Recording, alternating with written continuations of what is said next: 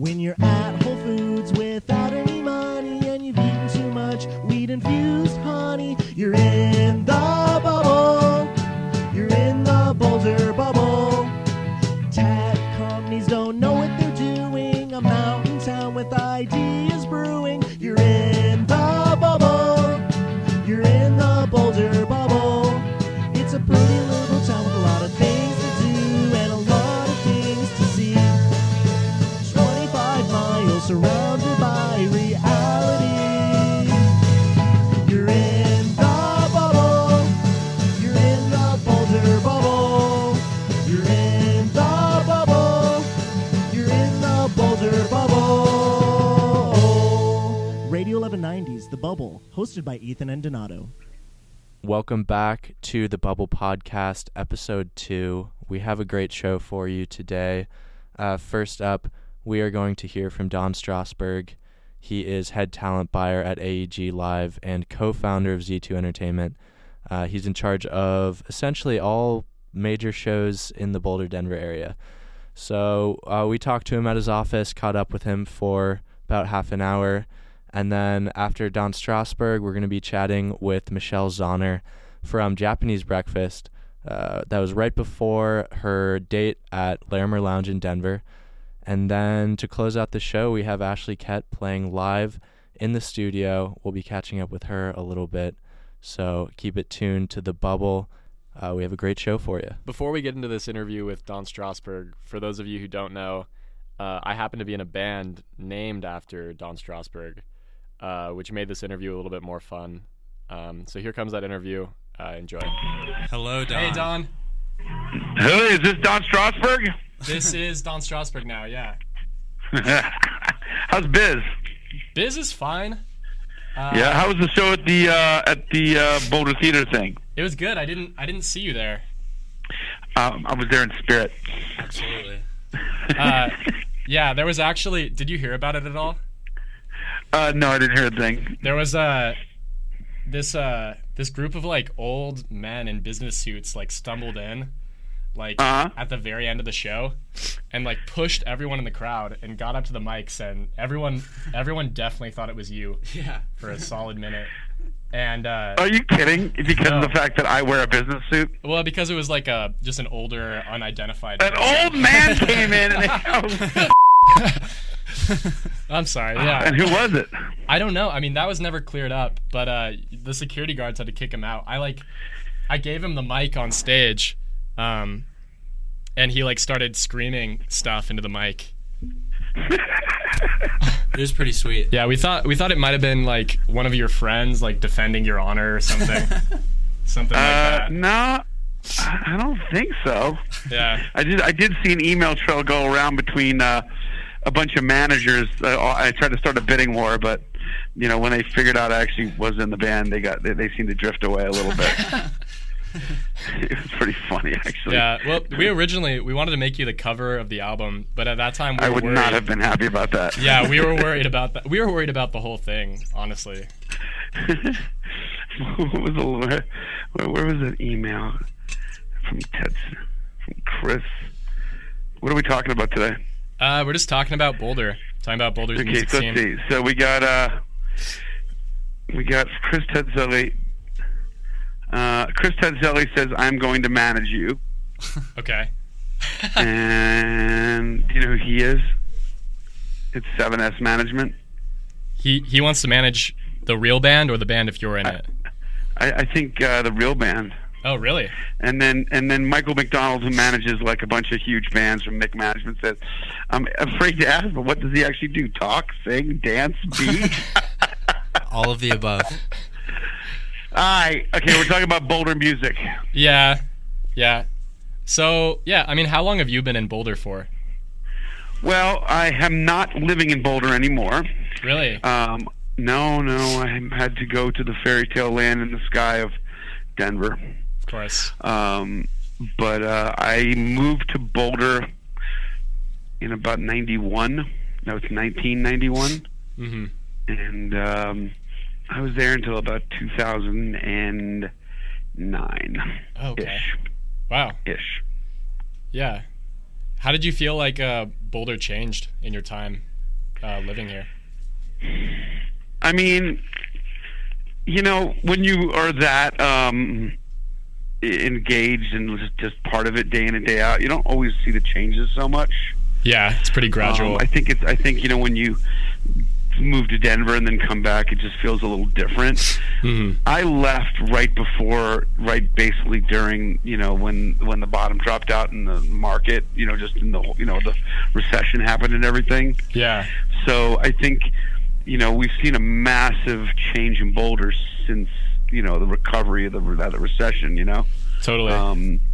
The big, I remember, before the 29th Street Mall had even been built, and that was just a big open plot of land for so many years, Yeah. But I mean, there was no doubt that it was getting more and more expensive. But I think the changes have happened more recently than it was relatively stagnant when I was in my heyday, I guess. I agree. Yeah, it's changing really fast right now. Like, I think that building on Pearl was the most expensive building that's ever sold over on West Pearl last year. So yeah, and I'm sure now it's not even in the top 5. Yeah. That's probably true. Do you think that that's impacted Boulder's music scene? Has that impacted your guys' business, Z2? I think I think overall the Boulder music scene, as far as first of all, when you describe music scene, it's kind of complicated, okay? Right. Because music scene can be defined as the amount of local artists playing and making, music on a regular basis who live, eat, breathe in Boulder. Right. Then there's a music scene of people who just like to go and be entertained by live music, and what level of an epicenter is the town, how on the cutting edge is it in bringing music to town and all that kind of stuff, Yeah, totally. And, I think to some degree, Boulder has, been relatively, not stagnant's the word, but even keel when it comes to creativeness of musicians and stuff. Mm-hmm. You always have a college there. As long as you have a college, you're always going to have, 18 to 25-year-old people there who are in that creative mainframe, Right. And they would often leave and go to San Francisco or wherever else. I think more you're seeing people just move down to Denver. Yeah, that's what I see all the time. Probably the biggest, not probably, there's no doubt about it. The biggest impact on Boulder has been the resurgence and the coming of age of Denver. Yeah. In a lot of ways, Denver became Boulder. Yeah. If I think about it, when I moved to Boulder in 1990-ish, 91, whatever it was,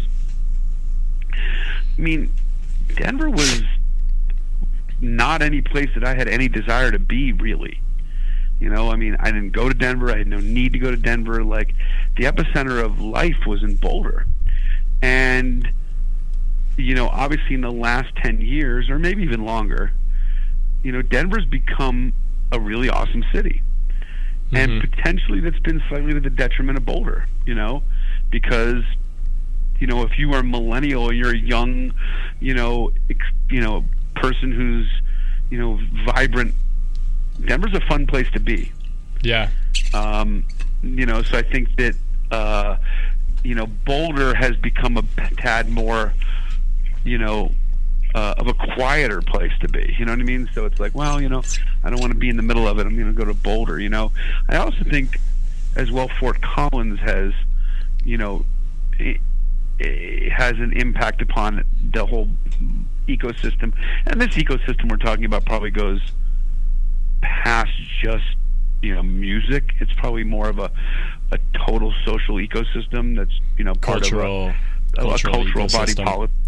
Yeah. But, again, think about it. In 1992 when we opened the Fox. Yeah. Fort Collins was, was pretty much, an agricultural school, you know what I mean? Yeah. It wasn't like, a lot of people were going to school at CSU, from out of state, and there were some people, but it didn't have the reputation it has today. Yeah, well, they've been cool about, they'd made that a whole arts district, I believe, Fort Collins, like the Artery and whatnot. But so I think that you've found this, it's a cheap place to live. There's a college. The college has become a good college, a very good college. There's tons of Fort Collins has had a renaissance. Mm-hmm. That said, I think that Boulder, on the other hand, has also gained an interesting thing that didn't exist before, because Boulder's gained this intelligent, maybe tech kind of almost like a Silicon Valley thing. Yeah, that's brought a lot of creative people to Boulder from around the country for the way of life, who are wanting to go to Boulder and raise families and be there, and who are still very much engaged in seeing music, and who care deeply about art and music. So they just have some more money, some of them. Yeah, I would argue it's a different type of art that they're seeking, and a different type of engagement with art that. But again, last night at the Boulder Theater, Pigeons playing ping pong, sold out, no problem. I mean, yeah, I mean, I wasn't there. The place was probably going off. I see the shows playing the clubs every day of the week, and people are going out as aggressively in Boulder as they are in Denver. It's true. I have noticed. I have noticed a little bit of a rivalry starting between. I grew up just outside of Boulder, and I've never noticed this before, but there's some animosity between Boulder and Denver music crowds, which is really interesting. Like, me and Ethan were at a show at the Larimer a few weeks ago, and the performer asked the audience what they thought of Boulder, and the whole crowd just started wrecking Boulder. And she was like, I'm never effing going to Boulder. Boulder sounds like it sucks. Who was it? Japanese Breakfast. So, that kind of music, or like the Larimer Lounge kind of community of sorts. Yeah. Even back in the day, I always had a hard time making more of that indie rock kind of community resonate in Boulder. It just, I fought it. I remember booking. God, I'm trying to think about whether it was Guided by Voices or so many bands and that, not Yo La Tengo. Or, oh my God, yeah. Well, Yo La Tengo, the Cadillac Tramps. So many really great kind of more guttural bands. Yeah, and never really had the. I never really took in Boulder. Well, I do feel like that area of Denver. Like Lodo, everything, like Rhino has kind of become what a lot of young people thought Boulder was, But it wasn't. But it never was. Yeah. No, I mean, Boulder has always been, or it was always more of a kind of groovy, granola-y kind of place with a weird little punk rock subterfuge. Yeah. It's before your time, the days of Bunny Genghis and Baldo Rex and those kind of bands and the Fluid and stuff like that. But, those bands, even there was this there used to be this T-shirt. It was like, Jerry's Dead Fish Sucks, Get a Job, And there was a community in Boulder that really wore it. They used to hang out at this place called Penny Lane. Yeah. It's now a bike shop, I think, Yeah. It's probably still there, but again, it wasn't a massive community, but it was, it was a real one. I think, one of the things as you see is just that, it's just, the kind of music that comes through kind of also recognizes the evolution of college and what the kids like, Right, totally. And more hip hop, but Boulder was always front and center on hip hop. I mean, we were from the earliest adopters to doing hip hop, Yeah. Playing live hip hop. Do you feel like that fits for that interest, like market fits on Pearl as well as the Hill? I mean, I think that... look, as long as you have 20, all the kids in high school and all the kids in college, it doesn't, they want to go see, hip-hop. Totally. A bunch of other music, but, it's like, that's definitely, core. I mean, you think about it. But I remember, like, when I booked Babes in Toyland, we lost money. When I booked, I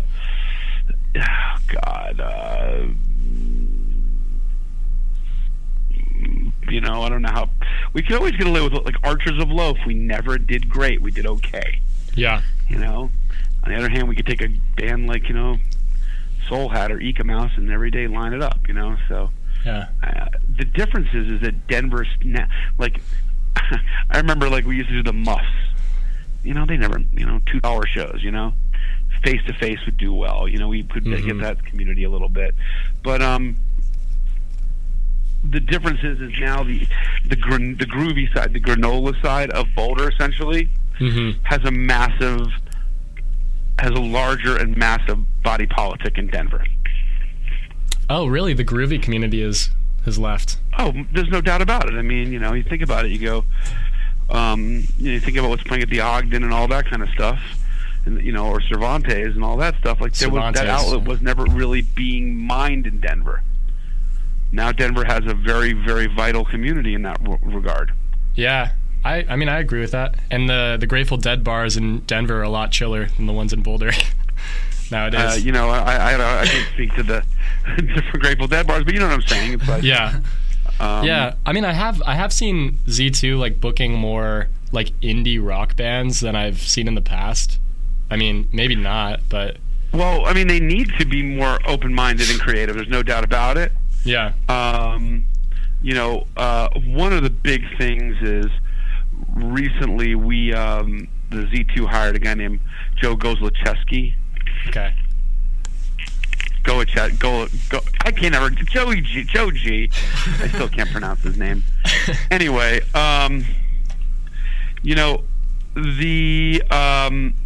he's brought a lot of heat to the Fox lately. Yeah. And it does matter. I mean, who books the venues has a absolute impact. Yeah. No, I mean, I've noticed it. Like, upon the quality of entertainment, and Joe G is killing it. He's doing an amazing job. Mm-hmm. Yeah, I mean, and the lounge, people have been really stoked about the lounge shows too. That's all Joe G. That's his thing, Oh, really? Yeah. This band Palm is playing there this week, and like everyone, I know people from Denver who are coming down to go to the lounge. Which is good, and if it keeps cool. doing better, then those shows can move up into the Fox. Yeah. Yeah, it's pretty sweet.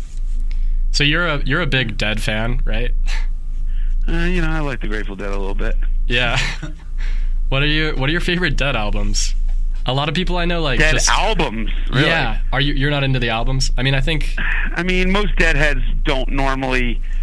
It's pretty much the first signature sign that then somebody's not that steeped in the Grateful Dead would be they like an album, focusing on the recorded material. Yeah. That said, kind of in order of appearance of Live Dead is a masterpiece. Live Dead is so good, totally. But that's also not a studio record, right? Obviously, Working Man's Dead and American Beauty are brilliant albums, and they will always hold the test of time. Mm-hmm. What about Anthem of the Sun? Are you into that one? I mean, I love Anthem, but I'm not gonna. There aren't a lot of tracks from Anthem that you're gonna listen to from Anthem of the Sun. You know what I mean? Like listen to it now, only. Like for instance, like China Cat Sunflower. Yeah. Is probably my favorite. China Cat's not an Anthem, is it? It's on Oxamoxa. Sorry. Oh, I don't know. Okay, well, so Anthem, China Cat's on Oxamoxa. Yeah. I would not normally listen to that version. I wouldn't typically listen to the other one from Anthem of the Sun. You know what I mean? Uh-huh. It's you're gonna listen to the other one on the millions of live versions. So totally. But Anthem's a good record. There's no doubt about it. Yeah, I think that one's so good. It's just like it's difficult to find an entrance point into the Dead. A lot of people like just kind of resent the band for the culture and then have trouble getting into the albums. I mean, there is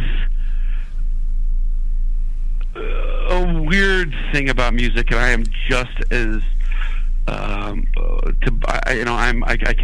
do it myself all the time personally, where you bring the axe to grind with the people who like the music to your ear when you listen to the band. So like when I was growing up in the 80s, all the people who liked maybe what we call 80s music, whether it was like U2 or Joy Division or things like that, like new wave.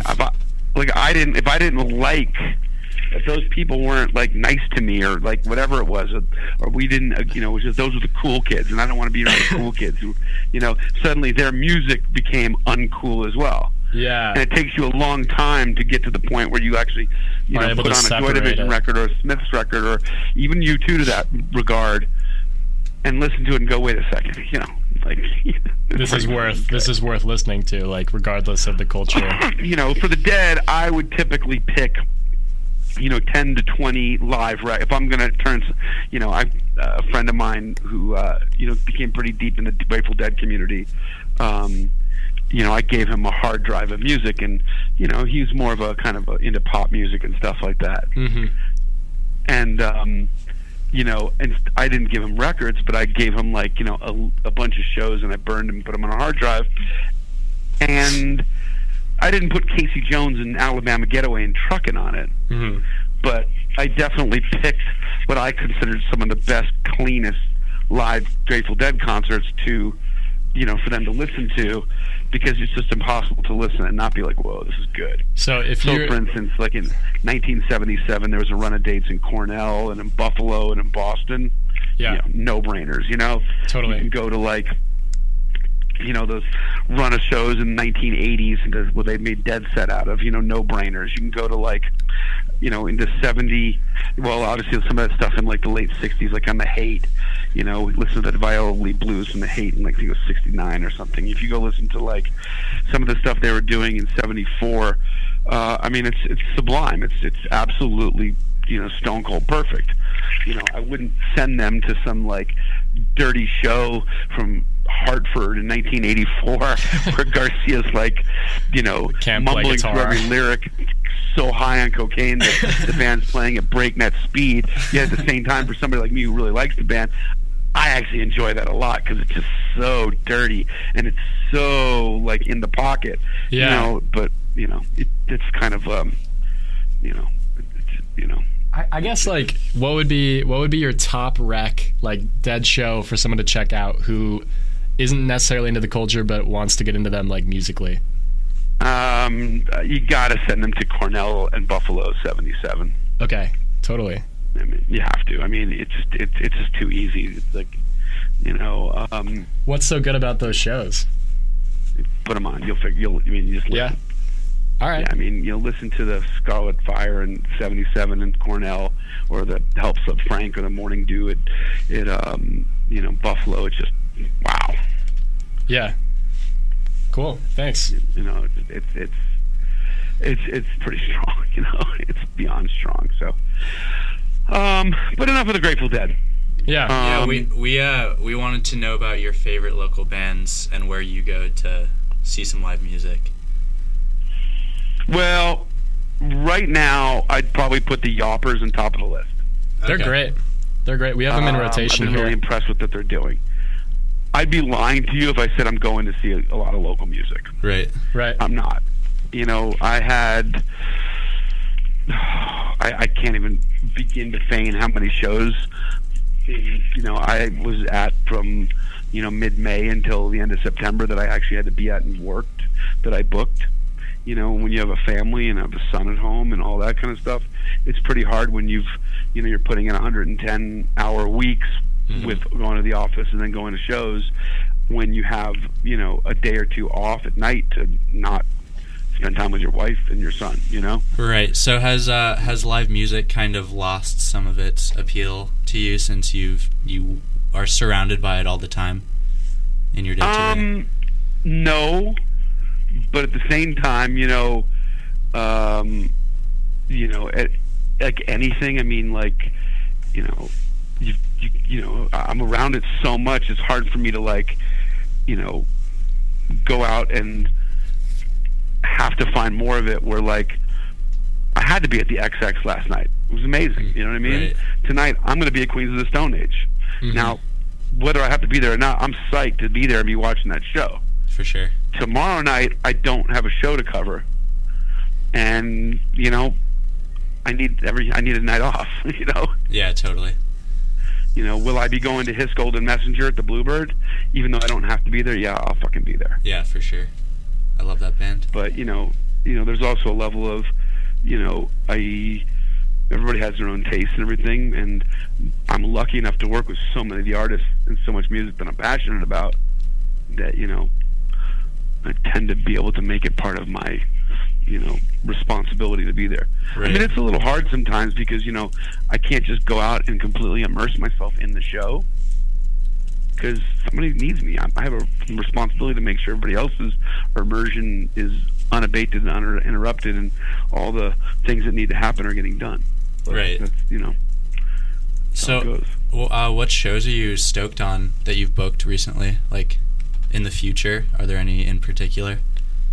I didn't book His Golden Messenger, but it's playing at the Bluebird, and I got to definitely, nod that one out pretty quickly. Yeah. I really like LCD Sound System, so I yes. love That LCD. one at First Bank. Just thinking here a second.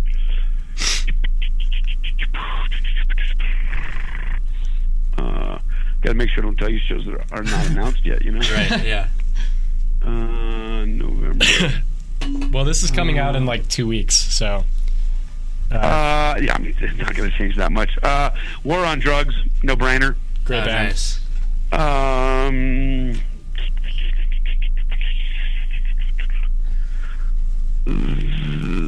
The infamous String Dusters.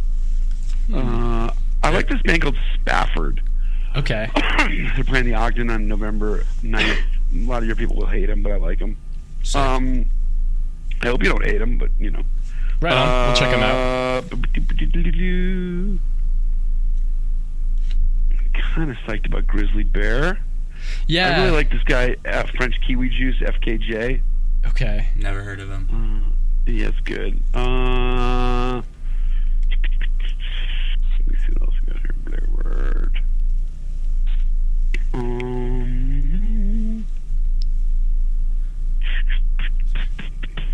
wait, Bluebird. Get the Ogden out of there.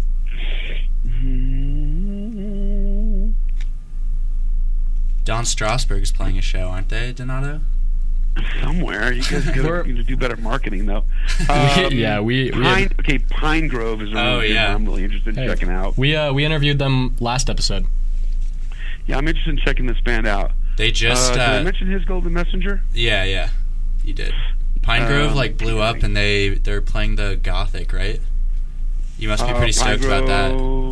Is playing the Blue. Wait, they were playing the Bluebird, but they sold it out, so they moved it to the Gothic. It's playing the Gothic now. Yeah, it's moved up. Or is it playing the Ogden? Actually, hold on. Survey says it's playing. That's a busy night. Jesus. Yeah. I mean, Jesus. May's always busy, I guess. But War on Drugs, Pine Grove, and M Ward all the same night. Oh, that's crazy. That's like all the same crowd of fans, I feel like. And they're all selling great. Yeah. What else is interesting out there? This kid Billy Strings has got to play. He's a player.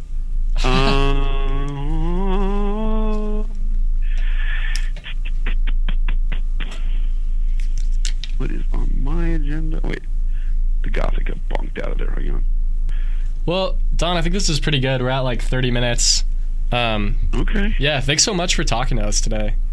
Hey, my pleasure. Yeah, it was great talking to you. If you need anything, don't hesitate. Yeah, I'll let you know. What would I say to everybody? Parting words. Parting words is we do our best here to bring everybody as much diverse entertainment as possible. You know what I mean? Yeah. And I may not, or the guys who work with us or girls who work with us, they may love some of the music they work with, and they may bring some music in because other people love it. But we do take it as our as an honor, I guess, and a responsibility to bring incredible music to our town. And we can get into discussing the nuances of the socio cultural scene between Boulder and Fort Collins and Denver and all that. But the fact that we can have such nuanced discussions about our community, just says, like, man, it's really, really healthy and vibrant. Totally. True. And I hope people, well, I don't know, I hope, but maybe I could give everybody a moment of pause to just stop and be like, wow, especially for where we live in the middle of the country, where you don't have like a New York or a Los Angeles where people can pop right out and down, up and down to, and where you have these, and I don't even claim that it's because they're more creative communities. They just have more people. It's like you got a 10, 20 million, 30 million people, 40 million people, or whatever godforsaken number it is, between Boston and Washington D.C. Inevitably, the amount of creativity coming out of that many people, the odds are, if you live in New York, you're going to see cool things. Right. True. And the same thing for the West Coast, between think about L.A. and San Francisco and all that, and then you think about where we are in Denver, to get the level and the caliber of music we have that's absolutely equivalent to New York, L.A., Chicago, etc., where we're out here, just is a testament to the community that everybody here has created, and why other people want to come and join us, which is pretty sweet. Totally agree. Well, yeah, we appreciate that as well. So, thank you for that. Thank you. So, all right, guys, take it easy. Cool. Yeah, you too. Have a good one. Up next, we have a little interview with Japanese Breakfast's Michelle Zauner, which we did live at the Larimer Lounge on the back porch. Right before their very controversial show. Yeah. Why was it controversial, Donato? It was an extremely controversial show, and I think it was maybe partially directed towards us. There was animosity. Yeah. So we interviewed Michelle Zauner, and obviously she knew what the purpose of the interview was. It's for a podcast about Boulder. And she's on stage, and she asks the audience, like, what do you guys think of Boulder? And the entire audience just, like, starts wrecking Boulder. And what did she say? I think she genuinely didn't know. She was like, is it like the Brooklyn to your Manhattan? And then she's like, and that really made everyone in like Larimer mad. Yeah. Because they were like, no, we're like the Brooklyn. Like, yeah, Boulder. they were like, I guess they think Boulder's shitty. All those Denverites. Yeah. And then at the end of the show, she, like, before. So the audience all just starts wrecking Boulder, and she's like, all right, screw Boulder. I'm never going to that effing city. That city sucks. Like, with an X. She was like, sucks. Yeah. And then she ends the show by going, F*** Boulder, have a good night. Yeah, and everyone cheered. Yeah, everyone cheered. And it's wild. Yeah, and we aren't the only people I know to have had some sort of beef with Michelle Zauner of Japanese Breakfast. Who else? Yeah, I have a friend in New Orleans who his name's Jack Long. He opened for Japanese Breakfast. He's in like a speed punk band down there, and when they opened for them, I guess Michelle and the band was just really rude to him. So really? Yeah, so right before he like introduced their band, he was like, enjoy Canadian lunch up next. That being said, she was very pleasant. She was really nice to us. She was very nice. And I don't know 100% that she knew that the podcast was about Boulder specifically. I think that may be a little unfair, but it was still regardless. It was still whack energy at the Larimer Lounge. Yeah, yeah. Very odd. Yeah, we felt bad coming home to Boulder. Yeah. Anyway, yep, interview with Michelle Zauner of Japanese Breakfast coming up. You listen to The Bubble. All right, we're here with Michelle Zauner. Hello, everyone. Hi. Hey, there it is. We're also here with Avi and Donato. Hey. and this is for the Bubble podcast. It's going to be a great time. Michelle is front woman of Japanese Breakfast, and we're out here at the Larimer Lounge on the back patio. Beautiful evening. How has your stay been in Denver so far? It's been about 2 hours long, and I have been only to this club, and I sound checked, and I did some stretches earlier, and I haven't really done anything around here. Do you do yoga a lot on the No, road? I've only done yoga. I really want everyone to know that I don't do yoga usually. Right. Michelle Zauner does yoga every day on the road. I do not do yoga every day on the road. I've started this for 3 days because my back, I strained my back somehow, and I haven't done any kind of physical activity for the last 10 years of my life probably. Oh, okay, cool. And sitting in the car for 9 hours a day and lifting gear that's my weight and playing shows every day for the last year and a half has taken its toll finally. And That's so crazy. I went to a chiropractor and a masseuse who were both like, yeah, you should probably come here twice a week. And I was like, haha, that's hilarious. I have to go to another city now. So they gave me some stretches to try to fix it. But I feel like a real asshole because I haven't been able to lift anything for a week, and I have to just watch the guys bring stuff in. Right. And I'm generally someone who has a lot of bravado about that kind of thing too. I've carried this Vox AC30, which is probably 80 pounds, and I weigh 105 pounds for 5 years. I've just carried it everywhere, and I really like showing up to the venue and showing people that I can carry it up a case of stairs or a flight of stairs. But now those days are over. Sure. It's kind of a nice excuse, though, it seems like. Yeah. I'm really embarrassed that I'm doing yoga, but I think it's helping, so I have to do that now. What else do you do on the road to, I guess, stay sane or, comfortable? Because it seems pretty intense, as you said, driving all day. Yeah. I have a lot of projects that I like to work on. Lately I've been doing a lot of video editing in the car, which is really a fun activity for me, and it's it takes such a long time, and it's engaging, so it's an easy thing to do in the car.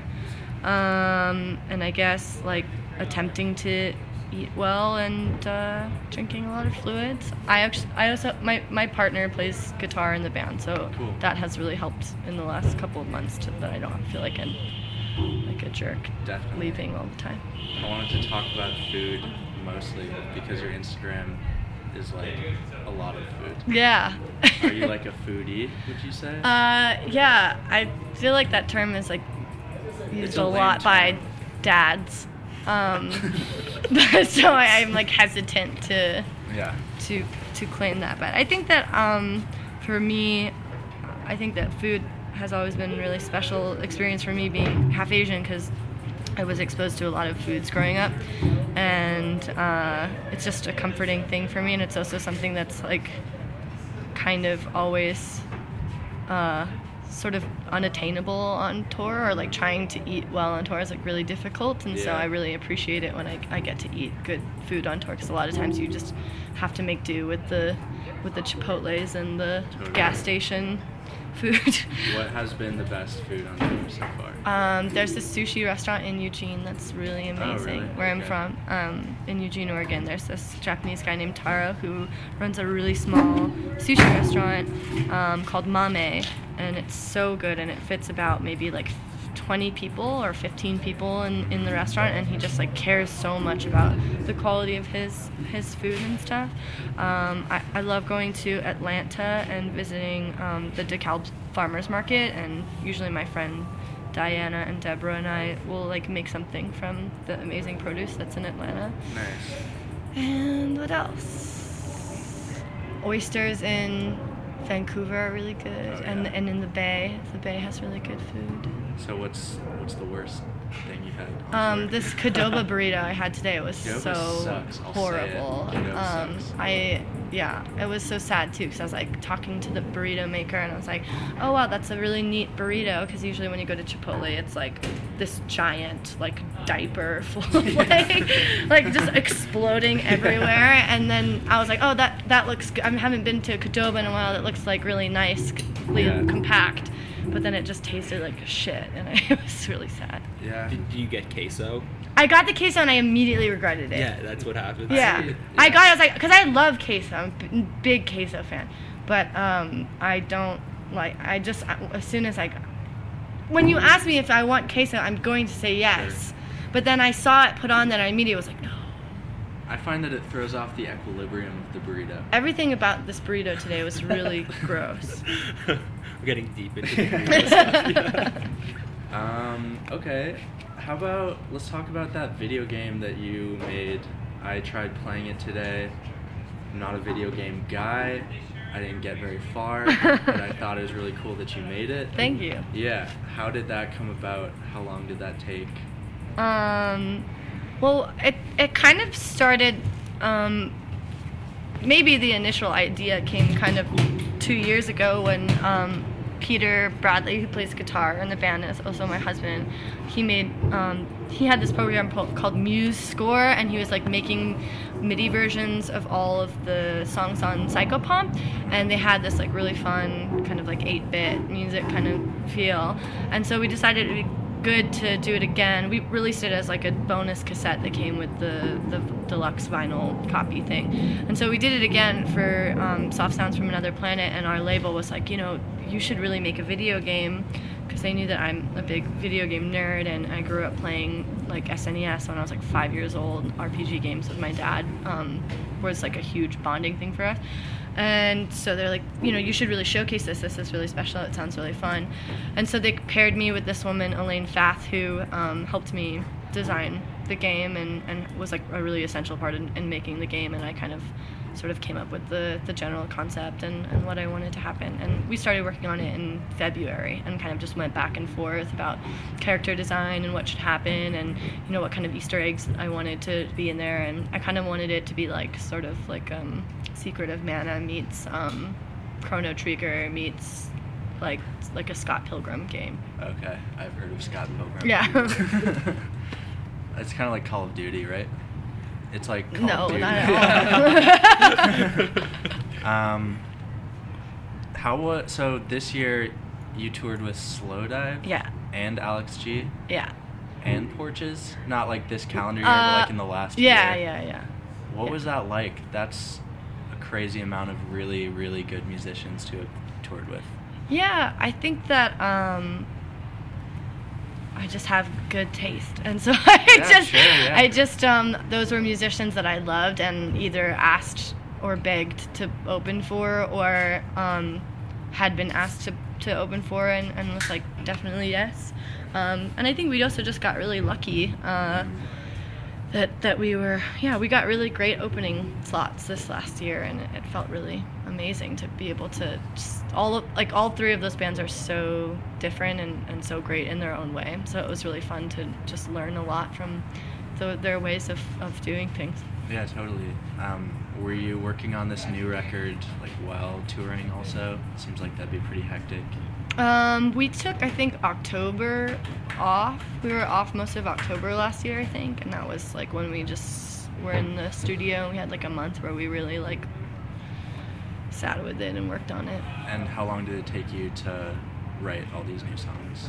I generally write pretty quickly, and I also was reusing a lot of sort of old demos, and so I think that having that kind of perspective when you reuse demos is really a good strategy for me anyway, because a lot of the times those songs didn't really amount to much, or they, production and arrangement has so much to do with just elevating a song. So I think that if initial composition is good and it's stuck with you all those years, that there's something in there to kind of reap, it's good to revisit those songs. So I had maybe like 5 songs that I reworked for this record, and I also just generally like to write really intuitively and quickly. So I had a month in the studio, and it was just Craig and I, and we work really well together. And so, he'd be like comping vocals, and I'd be writing another song, and then he'd be done comping vocals, and we'd start putting down another song. So we'd work really, really quickly, and that was sort of the process.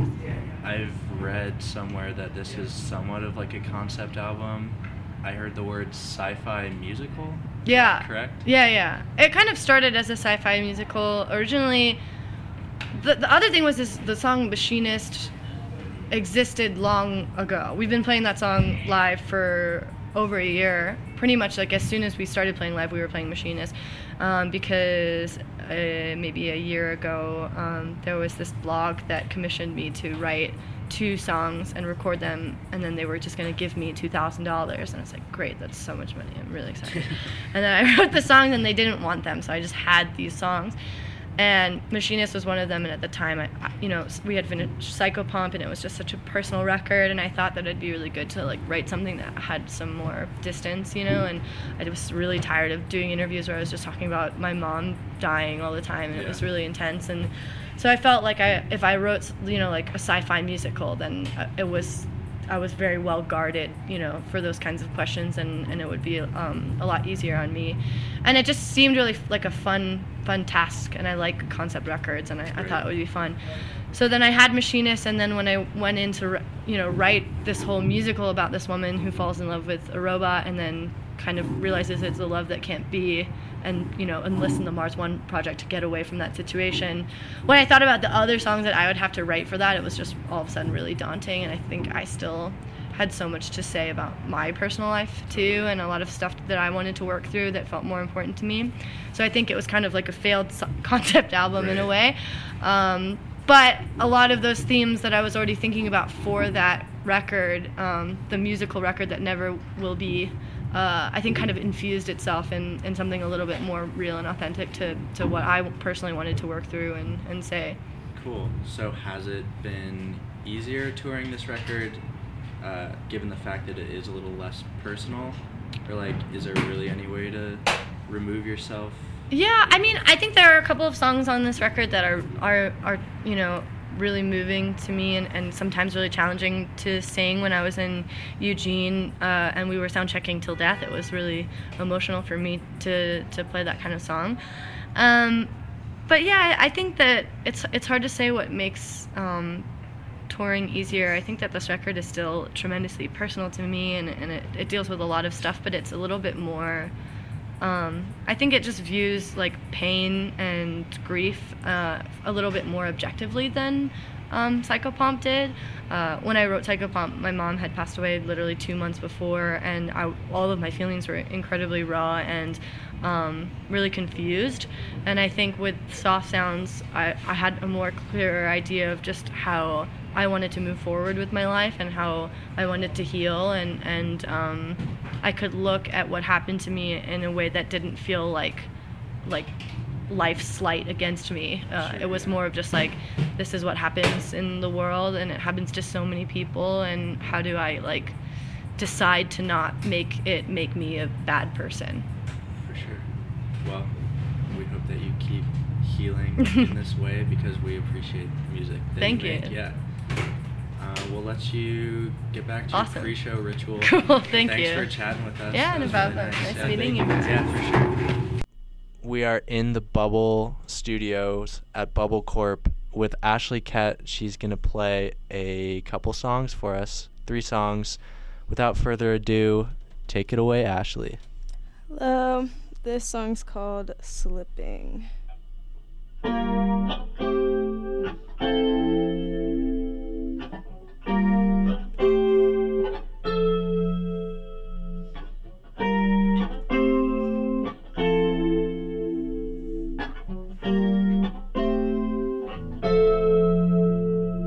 Forgive me, I've been busy.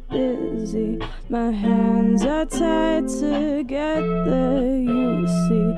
I've never been one for listening. Don't take me so seriously. You watch my moves so closely. It's all deliberate, baby, listen to me. I've never made a mistake in all my days. I wish you would believe me. Ooh, ooh, ooh.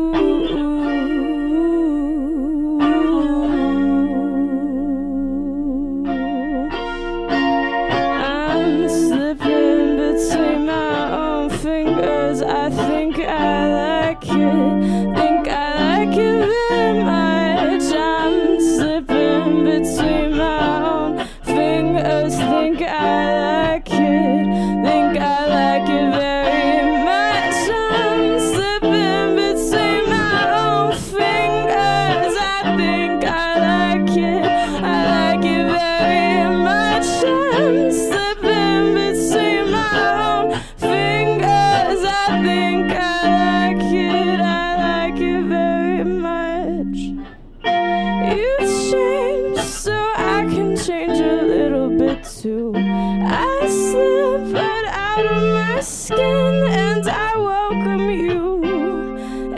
you think I'm looking blue, but how about you?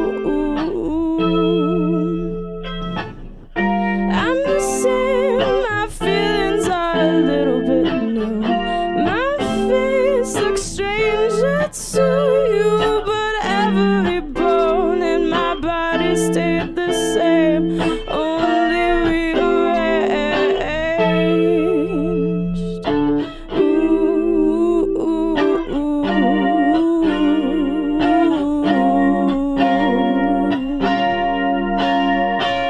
I'm slipping between my own fingers. Think I like it. I think I like it very much. I'm slipping between my own fingers. Think I like it. I think I like it very much. I'm slipping between my own fingers. I think I like it. I like it very much. I'm slipping between my own fingers. I think I like it. I like it very much.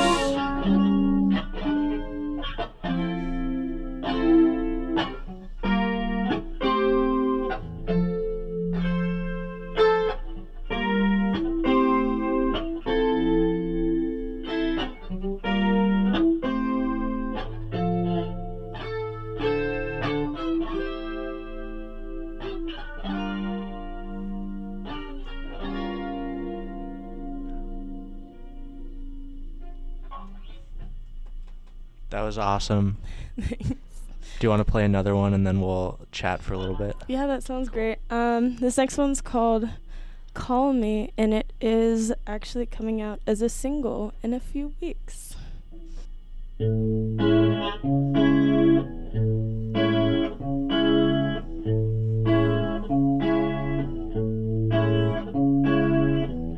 Baby, baby, baby, baby, I've been thinking about you lately, waiting to see if you gon' miss me. You can call me anytime. Baby, baby, baby, baby, wondering if you think about me, wishing you were right here with me. You can come back anytime. Baby, baby, baby, baby, you know I'll always be waiting. Baby, baby, baby, baby, you know I'll always be waiting. Call me sometime if you're ready. I miss you so much, oh baby.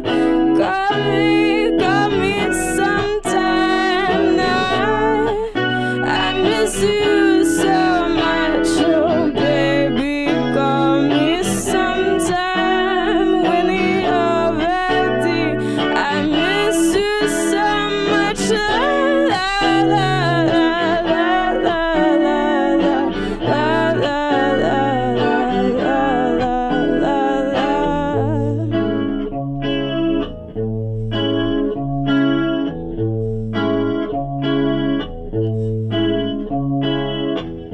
I could still write you a love song. Call my name and I'll be there. Can you call me by my nickname? I know you're still in love. When you're busy, don't forget me. Baby, I'm so busy too. Wish you wondered what I'm up to. I would love to talk to you. Baby, baby, baby, baby, you know I'll always be waiting. Baby, baby, baby, baby, you know I'll always be waiting. Call me sometime.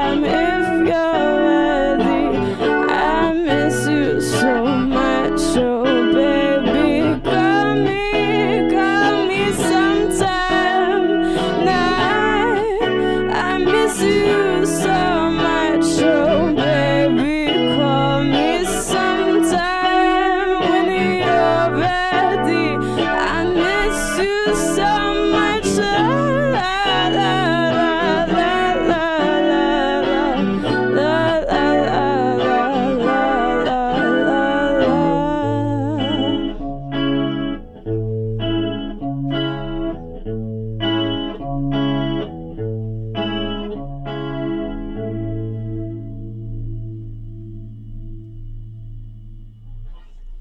Whoa. That was really sick. Both those songs are very, very sick. How are you doing, Ashley Kett? I'm pretty good. I woke up at 8 a.m., went to class. Didn't turn in my project. That wasn't very good. But other than that, I feel great. I heard that you misplaced your laptop. I misplaced it in my backpack. You in found my it? car, and then it was stolen from me. Oh, that Yes, sucks. very Did you try and do unfortunate. like Find My Apple device? Boy, did I. Oh man. To no avail. Do you have your music backed up somewhere? Nope, but I have some of them. I have the most important songs backed up, but the rest of everything is gone. So, looks like I've got to start from scratch. That's a little terrible. bit. Yeah. Those- But I mean, I was at a point where I had so much stuff on my computer and just like files and like songs that I worked on for like 1 hour that I was keeping and like things like that it's all gone, and it's not like I needed it. It was just nice to be like, oh, look at all this stuff I worked on. But now I just have Totally. to make more. So those songs were going to be on a new record, right? One of them, yes, the second one, Call Me, is gonna be on an EP that is called Call Me. That will be out in a few months, but that single itself will be out November 22nd. Cool. So I've heard people describe you as the Amy Winehouse of Mac DeMarco. What do you think of that? I think it's accurate. It's funny, but I wouldn't complain. That's a great description. So you own it. I own it. I gladly accept that title. Cool. Do you want to... So we talked about possibly doing like a word association game. Do you think now would be an appropriate juncture for that? I could do it. Okay. I could try my best. I'll start. Light switch... Or, hold on. I have to start with... Wait, is light switch one word, 2 words? It's probably You 2 could words. hyphenate it, I think. All right. Cabinets Can always provide shelter for documents. All right, let's do another one.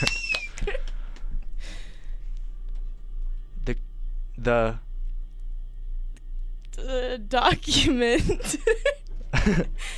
which I which I or are put in the cabinet will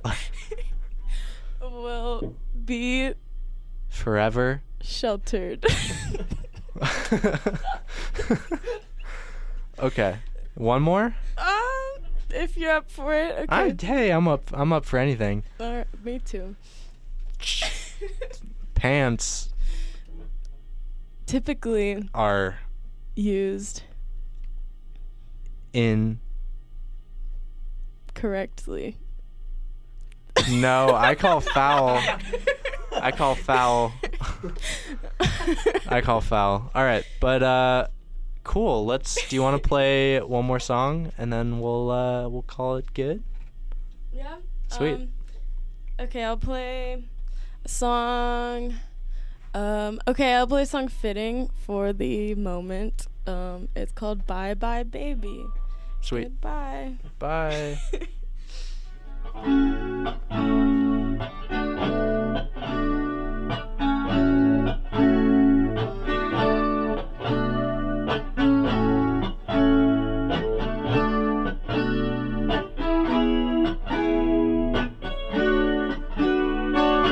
Bye bye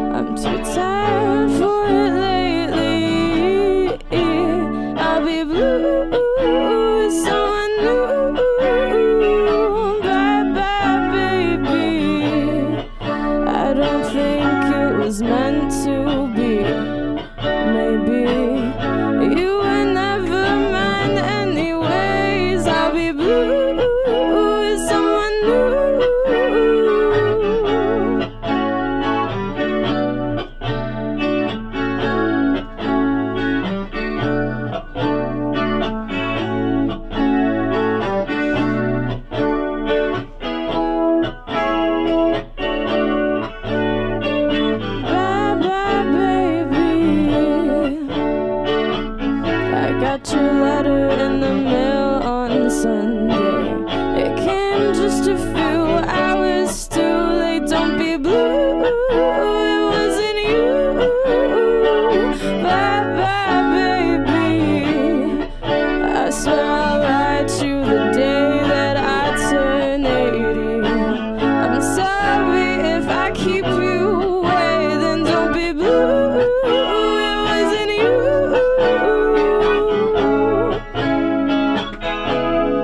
What we've been going through, it's a little more than weekday blues. I'm sorry you feel this way, I gave my growing pains to you. What we've been going through, it's a little more than weekday blues. I'm sorry you feel this way, I gave my growing pains to you. To you.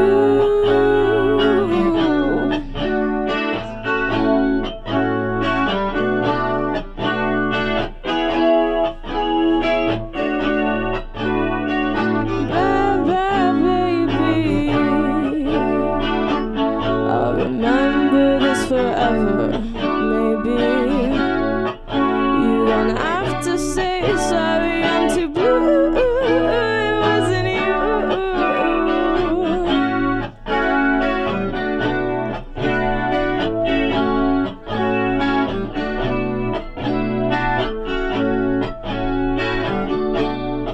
And I'll be blue with someone new.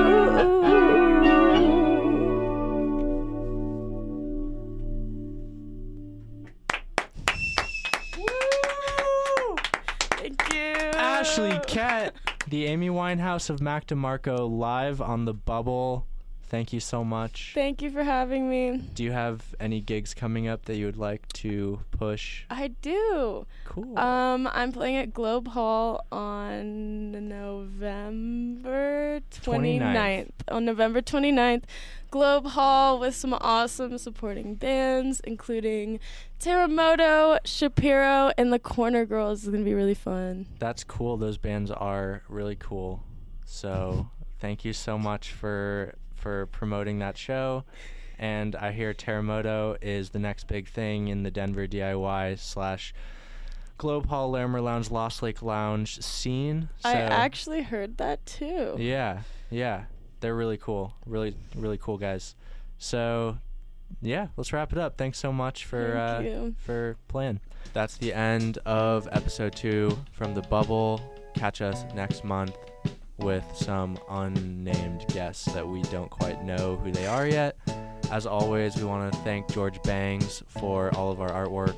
We want to thank James Calvett for our theme song. We want to thank Don Strasburg, Michelle Zauner, and Ashley Kett for being on the show. You can go like us on Facebook. It is called The Bubble, and our logo is a big pink bubble, and it says The Bubble. So tune in next month. You're listening to The Bubble from Radio 1190. I'm Ethan. I'm Donato. Have a great one.